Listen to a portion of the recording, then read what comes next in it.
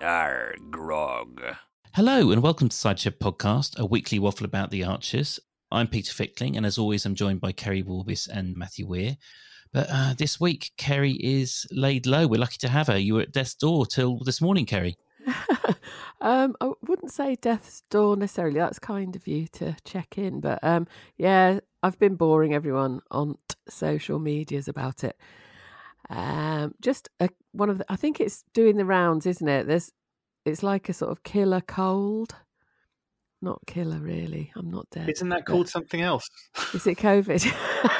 I actually haven't got that. I did do a test Sunday night at 3 a.m. and it was an antigen test, you know, those freebies you get, and it was negative. But you can get false negatives on those, can't you? But anyway, I think I'm all right on the COVID front. I think we would have all heard the scream worldwide of you losing your sense of taste. I'm on my 18th kebab and Nothing's happened. Yeah, no, I'm all right. I sound worse than I was going to say than I look. I don't know about that. I sound worse than I feel. I mean, you've put the wheels in motion to kind of make yourself feel good this evening, because you messaged us to say that you were putting your thighs in the oven. I did put thighs in the oven. Yeah, it's a well-known Warbis cold curing technique.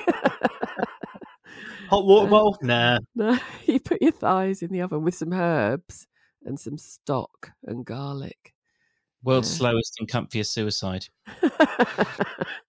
Yeah. So I'm so sorry if I'm wheezing and what have you, but yeah. I will not be attempting a Kirsty impression this week, that's for sure. No, you'd be outdone, yeah. I'm trying to think of something Kirsty would say. Shut it, Emma. No, she's not from Yorkshire, is she? Well, she's conspicuous by her absence, really, in the whole rehabilitation of Blake, isn't she? It's almost as if she sensed that she was doing more, the same as with Linda and Robert. They were doing more harm than good, so they've slung their hook without being asked to. That's a very good point. And and actually it sort of it focuses on one of my complaints about this week's plot with Martin was it was so obvious that Martin was, you know, posturing as the good guy before he was going to be revealed as the rat bag that, you know, he has been in the past. And it's that kind of the sort of subtlety of hearing Kirsty wrestle with her demons, or some more scenes like the ones we had with help me out, Linda and Robert, would have been more useful. I mean, Jazza, to be fair, Jazza did do a lot of that, but yeah, a bit of Kirsty action would have helped with that, I think. What, where she'd realised that she went in too heavy before and took a different tack? Do you mean? Yeah, or just that she would have been a more useful counterpoint to Jazza's sincere and sterling efforts than Martin. Because, I mean, I was kind of hoping that Martin actually was being a good guy. That would have been actually quite interesting if they. But being the Archers, he had to be a pantomime villain in the end. I mean, I almost regret my 11th hour decision to edit that comment out about Martin Gibson last week, because he is certainly as bad as I said he was in that comment. And it was, as you said, Peter, it was all about promotion for the farm and trying to. I mean, I like the way that they got the Echo in again, because it was that Echo reporter before that went back to Susan's house and got all the dirt, wasn't it? Was it? Yeah. What was he called? Cole. She went round the village trying to find things out, and she ended up buying a bottle of wine, depressed, in the shop, and got chatting to Susan, and like basically like Susan's deep throat, isn't she? Just told her everything, took her home. Got Neil in a whole world of pain, didn't it, as well? Oh, yeah, it was Corey, not Cole. Yeah, Corey, but yeah. Yeah, it was a woman before, wasn't it, from the Echo? Yeah. Yeah. You'd think they'd give Ambridge a bit of a wider berth. Every time they go there, they sort of get set up for an absolute shooing by, you know, this time it was Jazza. Who was it before who sent the reporter away with a flea in their ear? Well, everyone sent her away, didn't they, last time? I can't remember who told her to sling her hook. Yeah, she wasn't quite as sensitive as this Corey bloke was it? He was actually. I felt a little bit sorry for him. He'd been chucked in without any context, hadn't he? Properly about Blake's mental state. No, she was much more, my editor's going to kill me if I don't get this story. And then Susan's like, I can help. Yeah. Do you want to know everything from 1986 onwards? And Corey did actually say to Blake as he left, "I wish you all the best" or something, didn't he? Like, he felt bad, I think, about what he'd just been doing. I liked a bit where Jazza burst in and said, "Where are you from?" And he said, "The Echo." And he went, "What?" And he said, "The Echo." Is there an echo in here? Echo. Brilliant. I thought Jazza was going to get fired. I mean, maybe he still will, but I mean, he was magnificently, unrestrained with Martin Gibson, despite the fact that Martin Gibson obviously holds his livelihood in his hand. Yeah, I thought there might have been a punch thrown, but well done, Jazza, for not doing that. And Martin can't have any gripes with Jazza after that because Jazza knows what Martin was trying to do. The PR that would spill out of that, man defends slave from attack from company owner who exploited slaves. It's like, and get sacked or something. Yeah. One of the reasons why possibly one of the reasons a punch wasn't thrown. Jazza is probably better than that, but also Blake got very traumatized very quickly at the raised voices, didn't he? He did. Yeah. And I think even after that, Jazza was more concerned about going after Blake to see how he was than remonstrating with Gibson. Yeah, the Stockholm syndrome was very upsetting, wasn't it? It was, and it was so sad because he literally had to say to Jazza, I can't trust anyone. And Jazza, well, you can trust me. You can trust me. He just won't believe it any longer, will he? Or it'll be so difficult to build it back up again. And we have to ride that Archer's roller coaster, don't we? Because on Tuesday, Jazz is saying to him, you're safe now. You can trust me. Yeah. You can trust these people. And then it's all thrown out of the window in the next episode. And what's it going to take? I mean, do you think we're going to end up with conjugal visits to Gavin? And do you think Gavin's going to have to tell him, we did exploit you? Because the only thing that separates Gavin and Philip from the others was that, like, they didn't try to kill him. Yeah, and he did say he's going off to find them and to help them, didn't he? So he may well be going to do a visit to them in the Nick. It's possible that Philip has reached a level of contrition because he was starting to. I know that the last time we saw him, he was pretending to be seeking forgiveness, and then he threw it back in everyone's face. But I don't. Do you think he would? Do you think he's so without heart that he wouldn't just give Blake the honest version of events? He's got nothing left to gain from Blake. I don't think he will. No, I think only Gavin will. Fair enough. Because he was willing to throw his own son under the bus, wasn't he? At the end, you're right. Maybe he's not the best bloke in the world. I might have got it wrong. a bit dodgy. There have been some clues, haven't there? Philip, nice Welsh chap. Good with the kids. Likes Christmas lights. You know him. Oh dear. Yeah, it was dreadfully sad. I think Jazza will make it all better, but it'll take some work, won't it? Good work by the actor as well, because he suddenly had like a spring in his step, didn't he, in Tuesday's episode, and he sounded different. The actor, he sounded more self-assured. Yeah. When he was like, it's a big place here. I don't know if I could do the job and stuff. And then the moment there's that pressure on him again, like the questions are being asked. And the real trigger was Corey mentioning Philip, wasn't it? Yeah, it was. He did have that bit of a meltdown with the strimmer. Well, haven't we all? Yeah. I've seen my dad go absolutely nuts in the 80s. I've never had a go on one, to be honest, but my parents had them. Yeah, they're quite good, aren't they? I don't actually have any grass. More specific, Kerry.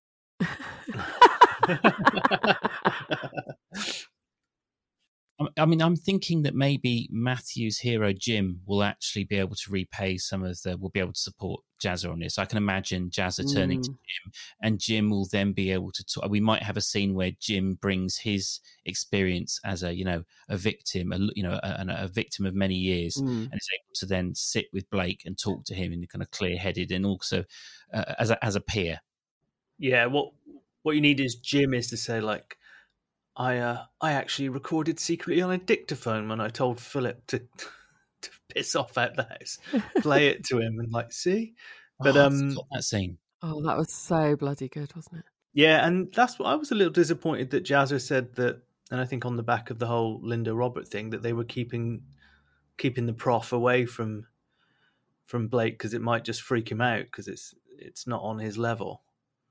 Oh, did They they? said that earlier in the week. He said like he doesn't need the prof around talking to him about like, you know, ancient Romans and stuff like this. Was he just trying to make light of it, maybe? And also, Blake's staying in the Elms, isn't he, at the moment? Where and they mentioned, oh, the Elms where Pat volunteers. Somebody said, didn't they, to remind us, because we sure haven't heard her doing that, have we? It's like the anti-Samaritans. Yeah, nothing would raise spirits like Pat chatting to you, would it? Yeah. But it's good that he's got somewhere proper to live. I hope he comes back and it all works out and he does carry on working and what have you. That would be nice. Yeah, and I hope that he's. I mean, what would be really nice is if they. I mean, I don't want it to drag on and on. I think we've had. I mean, well, not you guys, but I know everyone knows I've had enough of this plot. But it would be nice if his rehabilitation ended up with him just being a character in the village, and he sort of was able to kind of heal to the point where he was able to sort of just be, you know, a bit like Ed has, but obviously it's a lot more extreme. Yeah. I think we're all longing for that day, aren't we? Where he just fits in and we almost have to be reminded about how he came to be here. And stuff. Yeah, that would be nice. Yeah. Well, from very nice, we've got our pick of opposites. I'm going to say the absolute effing bollocks. No, bollocks from Lillian, Justin, and Shula this week. My particular sort of annoyance came from just how preposterous yet again Justin was. Justin, the business expert, is now mincing around the stables like Poirot, you know, trying to sort of sift out clues. I mean, it's just the whole thing was just appalling. I think it's gone far too quickly, this, honestly. From a casual mention over drinks forced upon Shula. Lillian keeps forcing booze on Shula, doesn't she? She was buying her a tonic and said, I took the I can't remember how she phrased it. I took the liberty of adding into your tonic. And I think Shula was just like, but I've got Rolly parked up outside. Yeah, she's a one, isn't she? But it's gone from that casual chat last week to, like you say, Justin rolling along the floor with a balaclava on, taking photographs. He's tunneling through. Yeah, and he wants to make this après cheval. That was my favourite saying this week. I didn't hear that. Yeah, but the seeds of that were planted weeks ago when they went to the Isle of Wight. Oh, of course. When they were talking about the eventing. Do you remember? So, and there was like Lillian wanted the horse. Justin thought she'd want the yacht. They were already talking about it then. It makes sense. He's if you can't take the mountain to Mohammed to Mohammed to the mountain, he's trying to sort of bring all the luxury that Lillian wouldn't let him have back to Ambridge. Yeah, there was a whole list of things he wanted, wasn't there? There was a solarium, floodlights, a huge arena. He also asked Joanne, she'd apparently been asking Joanne which ponies weren't pulling their weight. Yeah. It's like, imagine you're going to have this like private clubhouse at the front and then Ambridge's first glue factory at the back. Oh, God. Yeah. And also there was a horse walker mentioned that he wanted to install, wasn't there? Which I at first thought might be a person, but I looked it up and it's this huge cage thing that horses walk round and round in circles in. We did have a chat last time when they went to the Isle of Wight about what eventing involved. And I did do some research and asked horse people that I knew. And they said, I thought at the time it was a mixture of all three: show jumping, dressage, and whatever that other thing that people do with horses is. What did I say? Show jumping, dressage, and there's cross country. So it's a mix of all three. Right, okay. So that's basically what you do. Yeah. And apparently Justin's got the bug. I like the way also that it just seems to have gone incredibly quickly from the fact that Justin was like, it's a really bad pitch, to suddenly he was like, I feel a strategy brewing. I was like, No one says that. Yeah, and all of Shula's caveats that she said at the beginning was, it's important I keep in control of the business and I want to take a reasonable salary from it. She would if it was a successful après Cheval huge arena place. But the biggest thing was she wanted the heart of the stables to stay the same. Dreary, moribund. Shula recuperating from her fall, lying on a bale of hay, that kind of feel. But I liked how Justin said, well, it was a shit pitch that she did, wasn't it? I got bored halfway through. Yeah. That was outrageous. Yeah, and it was. But I didn't. But then again, I mean, very direct to say you want to appeal to more than the Kira Grundys of this world. I know. I mean, he's a twat, isn't he? I hate him. I mean, I'm not defending Justin at all. There is nothing to defend, but there is a kind of, we shouldn't miss an opportunity to give Shula a bit of a hiding as well.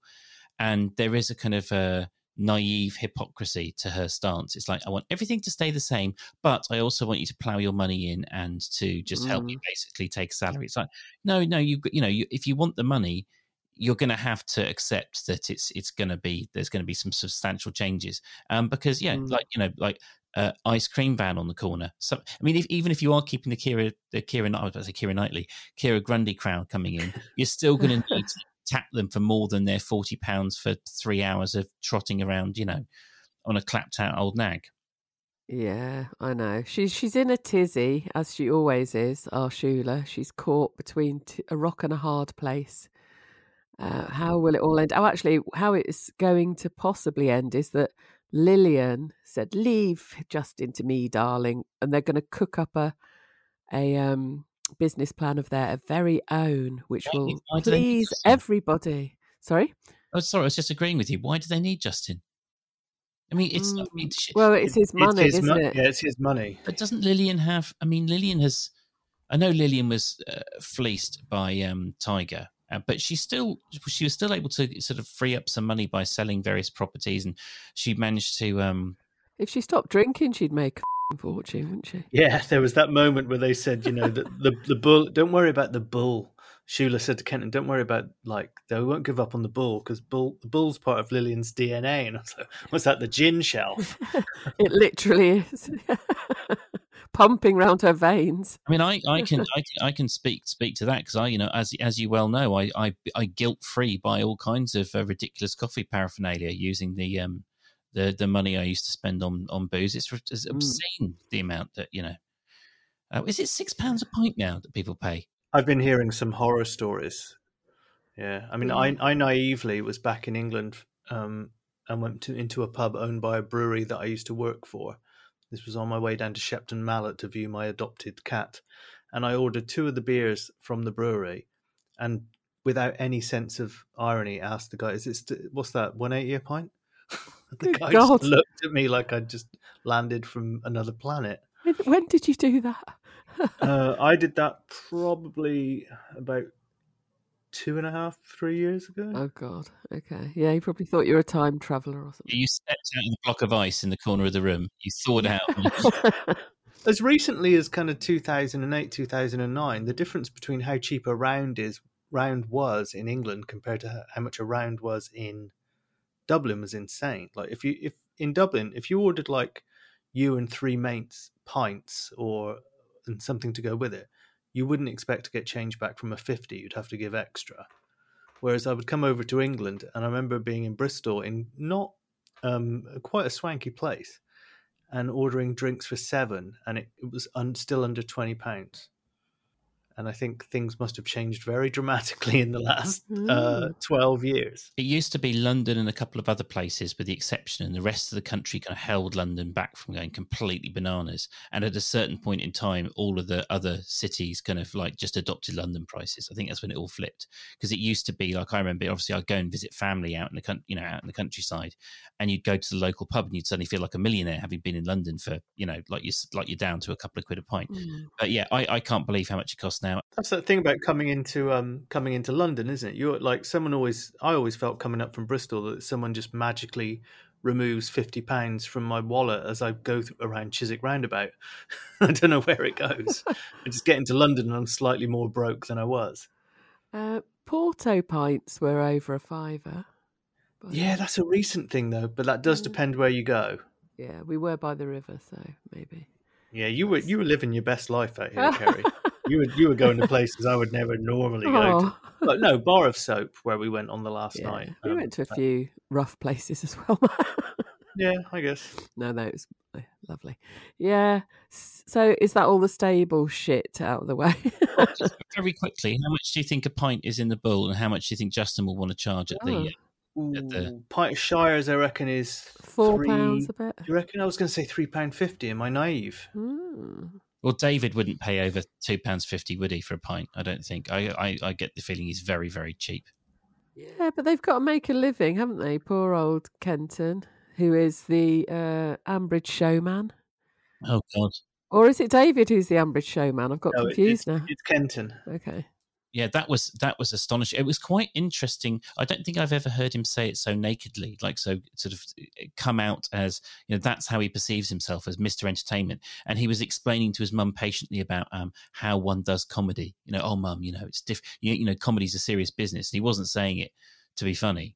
I mean, his credentials as a massive bellend were sealed in my eyes. Yeah, but I mean, everything with Kenton is it's all bad gags, isn't it? I thought when he yelled, "I'm the Ambridge showman," he was trying to do it to the tune of the Urban Spaceman. Yes. I know that song. I felt for Jazzer in that first episode of the week, because there's Jazzer and he's caught between the two of them, these two brothers, trying to plan something they're going to do for entertainment. And I could relate to it a bit, because one person saying they work best off the cuff, and the other one wants to be more prepared. I just thought, I'm getting a massive feeling of deja vu here. This is like a pre-pod meeting between Kerry and Peter. Very funny. Whoa. You two are gradually sliding in my direction as the months go past. My complete lack of preparedness is becoming the standard way of doing things, isn't it? No. No. I think there is some defense of that. It was a cheap shot. Very funny, Matthew. Oh my! And to be fair, Matthew, I do at least listen to the Archers. That is something I do. Oh, nice one. That is funny, Peter. Yeah. But would David make a spreadsheet or prepare it? Because what was it Kenton said to him? Stick to checklists. Yeah. I mean, God, it was all very dreary, wasn't it?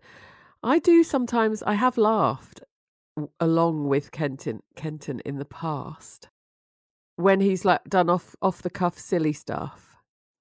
I can't think of any examples. No, there was. I thought they were even funny this week. Even just their little. Can be funny. Yeah, their little arguments. I like the way that he just insists on calling David Dave. Yes. Until he needs his help. Yeah. Exactly. That's good. David, I literally can't think of laughing at anything he has said. I did like the bit where, he said, "You're just going to tell the same old jokes." And Kenton said, "I won't." He just went, "Same old face then." Well, they were 5, wasn't it? Yeah. Yeah, and then in comes Mummy. Oh, Peggy, she's back. She found her way out of the time capsule. That wasn't Peggy. Not Peggy, sorry. Jill. Yeah. You've time capsule mad. Actually, firstly, Jill sounded a little bit delicate and fragile, I thought. I worry about her. What, the actress? The actress, you mean? Yeah. I saw that mentioned on Twitter and I didn't really, I hadn't picked up on it. But what I'm getting this week, listening to Matthew, keeps on making these points. And I'm like, I just said very, very sort of bravely, I listen, I do listen to the show. And sometimes listening to you two when we do the podcast, I really feel like I don't. Like I learned so much about it. Like, so, and Kerry, you were saying that Jill sounded frail. I didn't pick up on that at all. So in what way? Oh, I just think she's marvellous for still acting and so on. Really fabulous. But she just did sound, the delivery of the lines. I mean, she's, however old she is, of course she's going to sound that way. But I just believe it's becoming a little more noticeable. Not a criticism whatsoever. I just wonder whether she maybe should stand down at some point soonish. I don't know. Well, she hasn't been in it for a long time. Yeah, Has she? I think it's just so admirable. I mean, God, I can't be asked going to the corner shop. I don't know how she does it. I'm just trying to imagine a kind of a young, innocent Kerry Warbis with her little reedy voice. Oh, why, Mr. Carruthers, I'd love another pork pie, thank you. Before all the wood mines and whiskey set in, we got the husky baritone we all know and love. Even huskier tonight. Yeah, very husky tonight. Full husk. Why did you say that when we're talking about Jill? Well, no, you were talking about her. You know, how her voice is sort of frail these days. Oh, I see. Yeah. I know what you mean, Kerry. There was a moment where she made a kind of a ooh noise, and it sounded like someone slightly strangling an owl under the table or something. It was very strange. I didn't know about that. It was a real impassioned hoot that she made, and I was like, "Oh, what is that noise?" And this is how the case of the Bristol Owl Strangler was finally resolved. Yeah, the Bristol Owl. Matthew's going to be clapped in irons within the week. Matthew, it was a very niche crime, and I had a good run. I went all around the globe. It's probably quite hard with their heads spinning round and round. It's almost impossible. They just keep rotating. There's no statute of limitations on owl murder, so Anyway, I've said too much. Oh God, you're for it now. But yeah, I was happy to see her back, though. Yeah, that sounds like you're happy to see the back of her somehow. In my mind, no. I was happy to see her back. I mean, she's gonna. When they both said I've got someone else, got someone else in mind. I thought they were gonna be like, go real left field and get Jakob in, or wheel in sort of Roy Chubby Brown or something. Yeah. Well, I reckon, they should be careful. I reckon Jill might have half a bottle of sherry. She might be capable of doing a blue routine. Yeah. Did you see my tweet? I said maybe Jill will do a bit of blue for the dads. Yeah, she might come out and go, "Hey, everyone, you've got enough desserts, you greedy."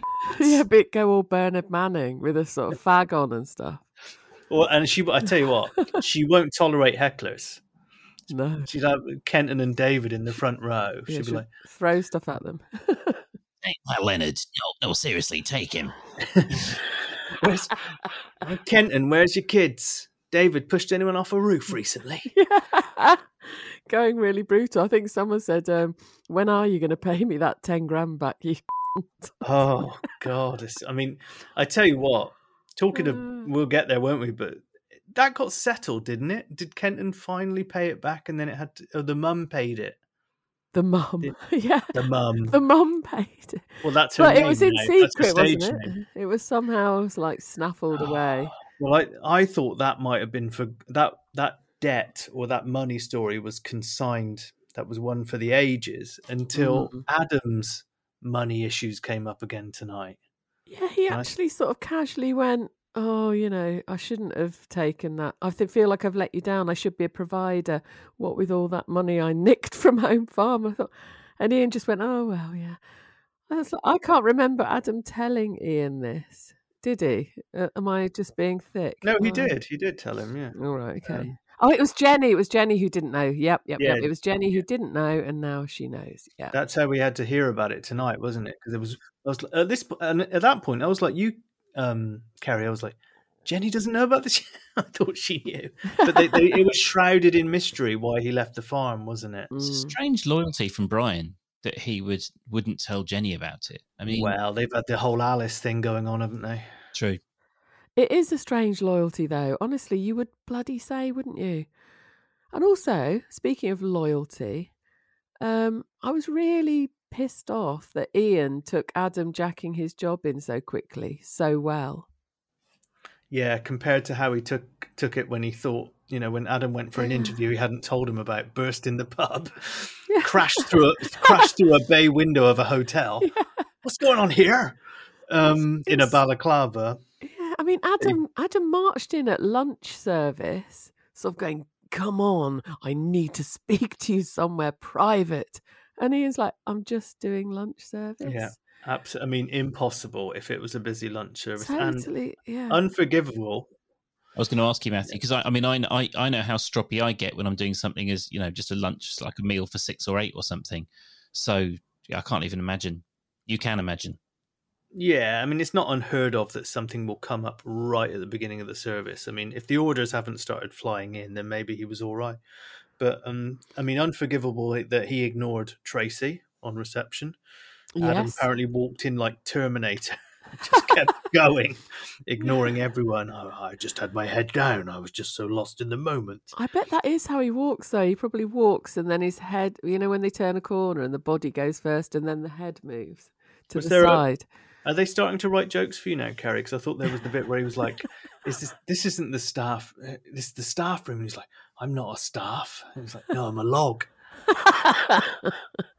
Well, to me, he's either a log, as people will perhaps know from Twitter, the picture I always put up as soon as the first time Adam ever speaks in an episode, I always put the log picture up because of his wooden acting, basically.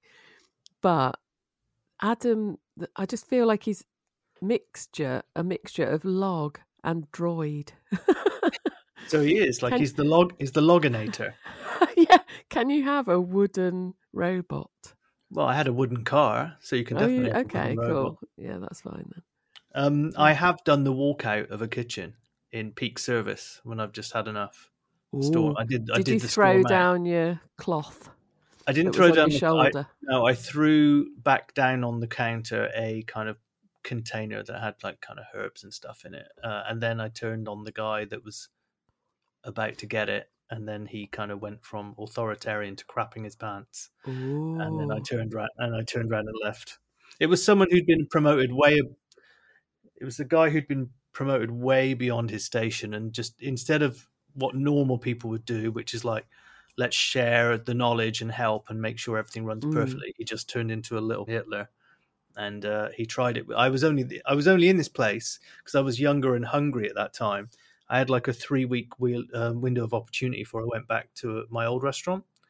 And it was a Gary Rhodes restaurant that had opened up in Dublin. Mm.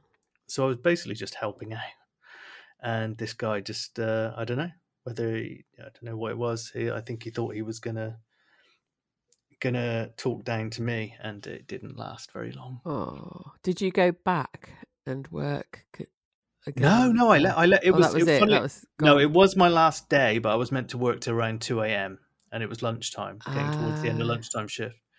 And I sent an email to the head chef, who was Gary Rhodes' old sous chef, and just apologized and just said like, that guy's a dick. And he wrote back and he's like, yeah, he is, yeah. So you're Ian, and Adam marches in going, I need to speak to you. You wouldn't take it kindly, would you, like Ian did, really? No, I think the very fact that he got as far as the kitchen is a little bit staggering.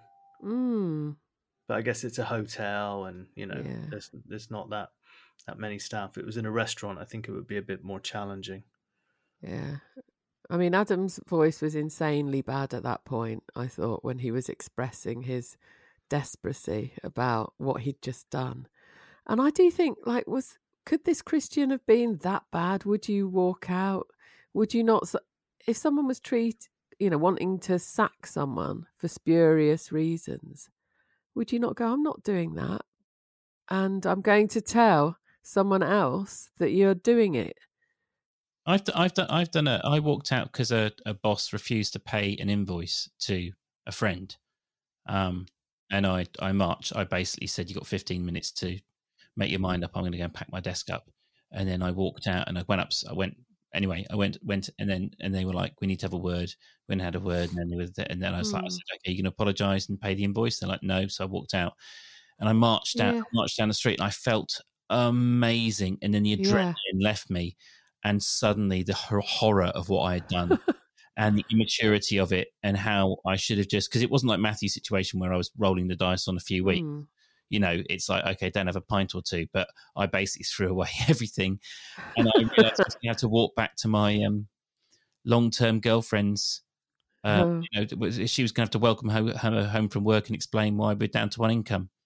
Were there not Okay. any fruit picking jobs going, Peter? Well, as you know, I am a former fruit picker, so I would quite happily do it, if the opportunity raised itself. And then also, I've picked fruit. oh no, but this is the thing, not holiday job fruit picking, but fruit picking. And it was and to be fair, did Adam not show himself in a very good light by being so happy to roll up his sleeves and help out? Yeah, that's the one good thing that he's done, not unlike Jennifer, who thinks it's beneath him. He at least is going, look, I'll do anything. You need help. I've got no job. I will help you. But going back to the guy who was going to be sacked out of spite, I just worry more about him because Adam's marched off and the awful man is going to sack the guy out of spite. If he'd stayed, he could have at least sort of made some more efforts to protect him. And could exactly. reconcile things. Exactly. I think I would stay and try to sort that out before marching off. I thought the same thing about myself after I'd stormed out. I was like, okay, well, what little leverage I used to have is now gone, and my mate's definitely not going to get paid now. So yeah, you're right. As always, Karen. Yeah, there's that thing. I mean, it's the was it in Seinfeld? The walking in is when you know you're going to quit your job. I'm walking in, I feel great, and I think they ask, "How does the walk out feel?" And they go, "Not so great." That's when you realise all the money you've just. But the principle of it is right in that you don't wish to be working for someone who's horrendous, and to the relief of putting that behind you, it must be great. But it's a risky business, isn't it, to do that, unless you've got something else to go to. Who was the lady who did it with a lot more panache and style? Denise at the veterinary surgery. Mm-hmm. Was it Denise? Yeah. Yes. Yeah. I mean, her quitting was, that was a pièce de résistance, where she sort of explained to Jakob in no uncertain terms how he had loaded the gun, pointed it at her, and effectively fired it with his poor behaviour. Yeah, wasn't she like, A, I won't need my day in lieu? And he was like, but she was, because of B, I quit. Yeah. I would like to hear what Adam was saying to Christian at that. Well, I don't know. I wouldn't like to hear anything Adam does, but I wonder what actually happened is what I'm trying to say. You're being jolly nasty, Christian. I mean, I can't imagine him being particularly bullish. I think he's going to brave after the event, isn't he? He's not sort of, he doesn't seem to have a huge spine. But what he needs to do, I think Adam needs to open a spite farm. Okay.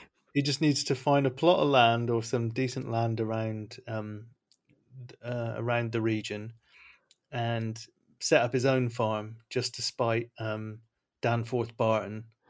And please, God of the Archers, let me say the right farm name here. Home Farm. Yeah, that's where he nicked the money from. Yeah, and just spite the two of them. But luckily, he had the loving support of Jenny. Who took it so well, didn't she, when she got chatting with Tom? Tom was like, oh, we're losing all of these fruit pickers due to Brexit. And they dared to finally mention. And she was like, maybe Adam could help you out. And he was like, well, he already is. She was like, actually, we don't call him Adam anymore. We call him Picker Number 7. That's him that's him carrying a rickshaw up in the top field up there. But she was like, my Adam? Yeah, I mean, is he going to be too knackered? If a commute of 20 minutes does him in, one-way commute of 20 minutes does him in, how's he going to cope with bloody lifting potatoes and picking apples? He's 50-something, isn't he? Yeah. There was an article in the Telegraph that got a lot of mileage this week, which was about they were citing an amount you could earn of £30 an hour in the field. And I have worked in the field with women who earn good money picking, and they pick seasonally, and the reason it's a skill, and they work like maniacs. And they used to re-pick my rows because I was young and terrible. So they'd almost they'd finish their row and they'd be coming up behind me, repicking my row, and they'd have more fruit in their basket than I did. And I made, terrible money. But so it's, it basically it's backbreaking work. I know you guys know this, but I mean, I was 17, 18, and I was absolutely smashed at the end of every day. It was one of those staffer goes and does something for like half a day and writes about it as if they can tell you what it's like to do it for years. It's like Undercover Boss, isn't it? Yeah, but there was a really good counter tweet thread. I don't know if you saw it, Peter, by a bloke who's a professional fruit picker, describing what it's actually like and what the things you have to go through in order to get anywhere close to getting 30 quid an hour. I saw that. Did you? It was really well written, wasn't it? Multiple knives. He was saying multiple knives. Yes, exactly. You manage your toilet breaks. And that was the thing. Like, I remember one shift in particular, it was raining so hard and I just basically threw in the towel. And, I was just like, okay, I can't be bothered. Because I was 17 and I didn't have a family to think about. But, these women just ploughed on.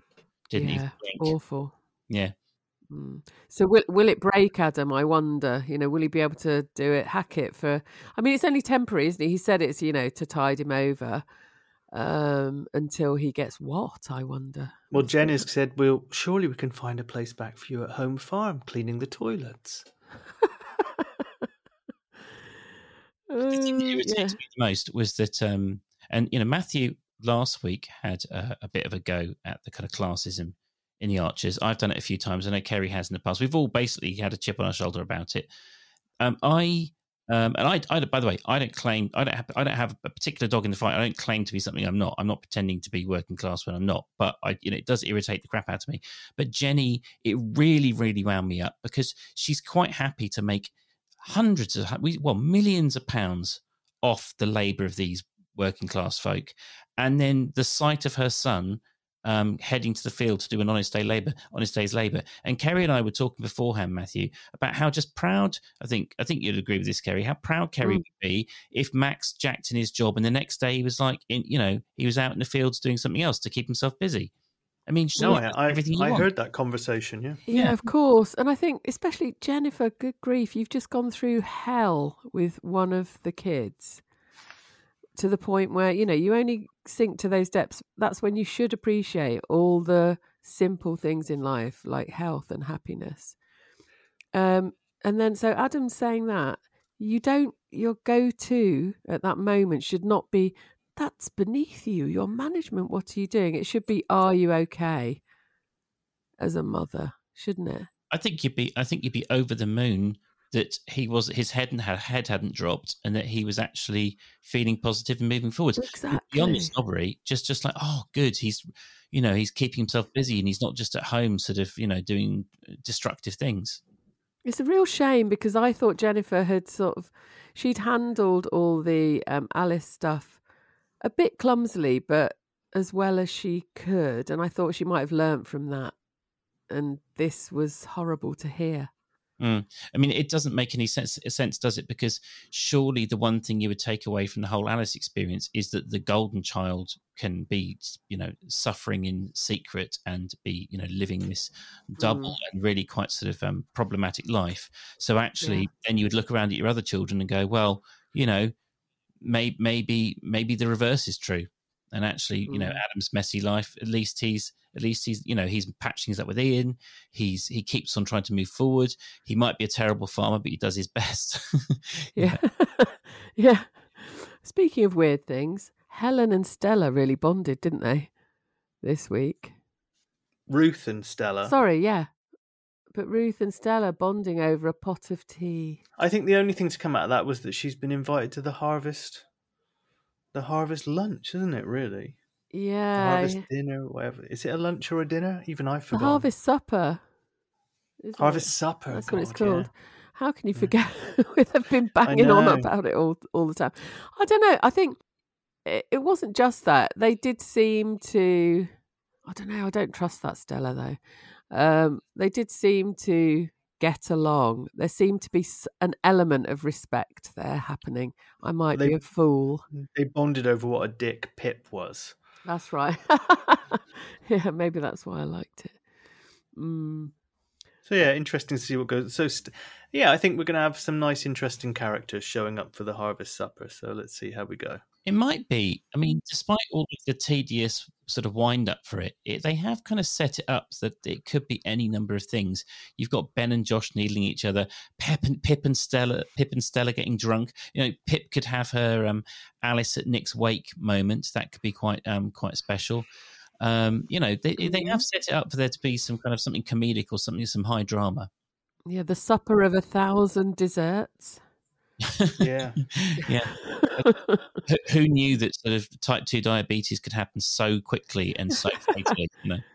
But when Kenton and David were practicing and bickering and what have you, one of them mentioned the crowds. How many people are going? It's the barn, isn't it? I mean, they could fit the Casey wedding in there. Yeah, but I thought it was a family bash. And you invite a few people, not like hordes, coach loads of folk are going to show up. I mean, Jazzer's going to be there by the sounds of it. It seems to be half the village. I mean, basically, it's everyone we know from the show is meant to be there, isn't it?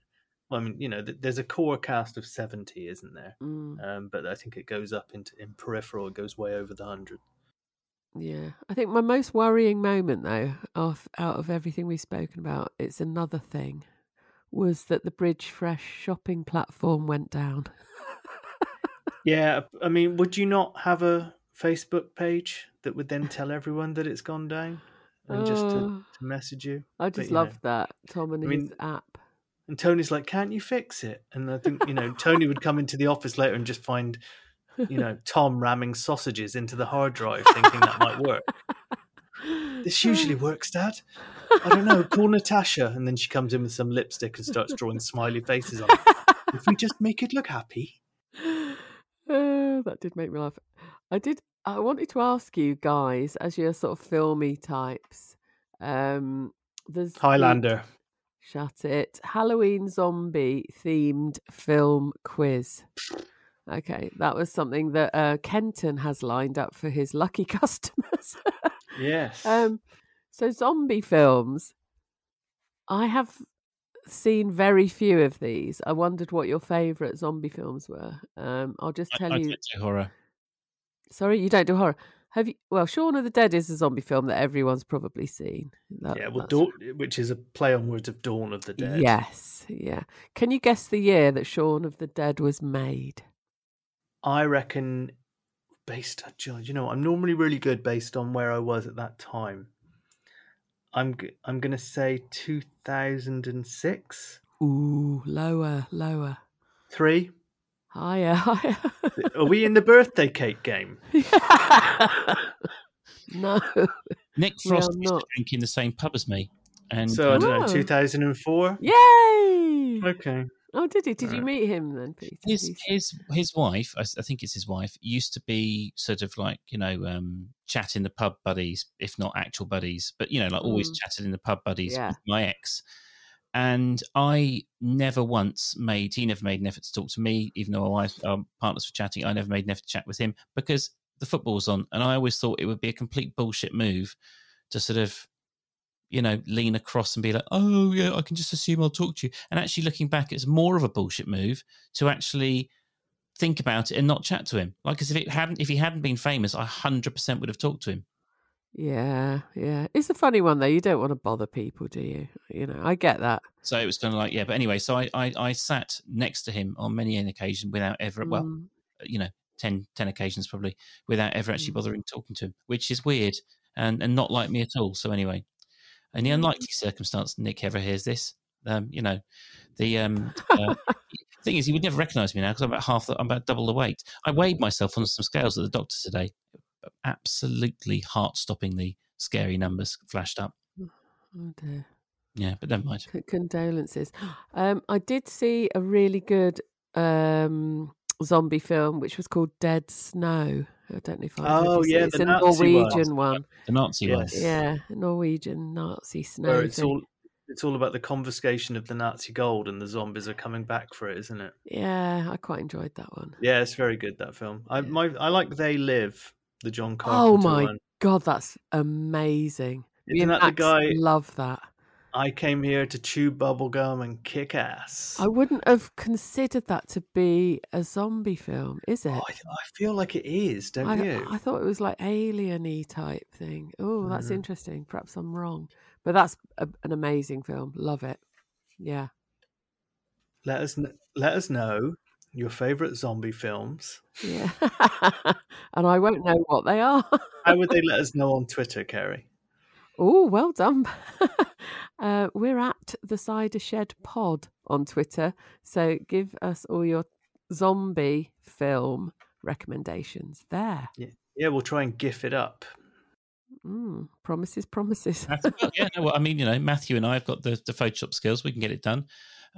Email any zombie stuff or even Archer stuff as well if you want, or even stuff about us to hello@thecidershed.com. All emails answered reasonably promptly. Yeah, if you want to find us on Facebook, we're at the Cider Shed Pod. At the Cider Shed Podcast. No, we're not. Nice edit incoming, Peter. We're the Cider Shed Podcast on Facebook, and on Instagram we are at the Cider Shed Pod. And I do have to eat some humble pie because Kerry told me last week, post that photo of us up in bar of soap. In Instagram, I was like, nah, no one cares about that. And I posted it up, and the next time I went in, it had like about 80 likes. Yep. So I will admit I was wrong. It's the most likes I think any of them have got, isn't it? So yeah, it was a lot, wasn't it? Told you. People don't. Apparently, a lot of people just saying, I don't think I that's not what we imagine you look like. I was like, well, Yeah, they thought we were older and it was something like older and more bitter or something. Yeah, someone said that, didn't they? It wasn't bitter. It was something similar. But war torn.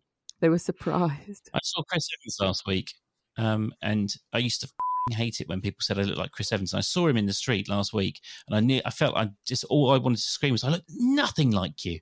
I was over the moon when I saw him in the flesh. I was like, no, it look absolutely nothing like that man. You definitely don't look anything like it. You do look like somebody, and I haven't figured out who it is yet. It's a goalkeeper. It's someone. Isn't it a Schmeichel or something? Yeah, before one of the Schmeichels. Before the fattening, I used to get Ryan Felipe, but those glorious days are gone now. Oh blimey, Ryan Felipe! You don't want to look like him. That's pretty. Who the hell is that? Oh, he was in. He was micro famous for about 5 minutes about 20 years ago. I had a female friend, a female flatmate in Dublin, and she said that Ryan Felipe made her want to vomit. Oh, that's well, nice. That he's not the only one who has that effect on. I think it's his acting was the problem, not his face. That wasn't what the people were saying about Peter, was it? No. Oh God. Oh shit! I've just realised how that sounded. Jesus, now. Matthew. No, that's all right. No, it's just he's really slimy, isn't he? As an actor, he's really Peter? slimy. No, he isn't. No. Although I am, as I've mentioned before, an award-winning actor. So let's not be too quick to, Peter, you're far more attractive than Ryan Felipe. No, you are. No, well done, Matthew. You are. Ryan Felipe used to make me want to punch the TV whenever he came on something. Oh, the word was jaded. You look much younger and less jaded than I imagined. Oh, that's damned by the very, very faintest of praise there. That means we sound old and jaded on here. Well, Kerry, your voice is cut. Yeah, good luck with the edit this week, Peter. What were you going to say, Matthew? Your voice is what? Your voice is cleared up while we've done the show. Yeah, if I laugh, though, it's not pretty. There's a lot of phlegm. Has anyone have you ever heard the Sorry, blimey. Have you ever heard the opening audio of Black Sabbath's third album, Master of Reality? Is it an old bird coughing? It's Ozzy coughing, and it's looped, and then it just goes straight into can't remember what's the Sweet Leaf. Goes straight into it. It's an epic opening of an album. I'll have to hear that. I could probably replicate it. I'll share it out this weekend. Well, if it wasn't such a niche joke, Matthew, although a good one, I would try and edit Kerry's coughs into the beginning of the show. But I think the audience might be the audience for that gag might be very, very, very small. Well, I think we've done good work with what, apart from the Blake plot, was quite a meagre week. So well done, you two. Thank you very much, everyone, for listening. It's always a pleasure, and we will see you next week. Yeah, I'm off to buy a scented candle that's like Vicks Vapor Rub. If they don't exist already, I'm going to go on Dragon's Den, by the way. It's not one of Gwyneth's, is it? No, it isn't. Okay. No, but see you next week. See you next week. Bye-bye.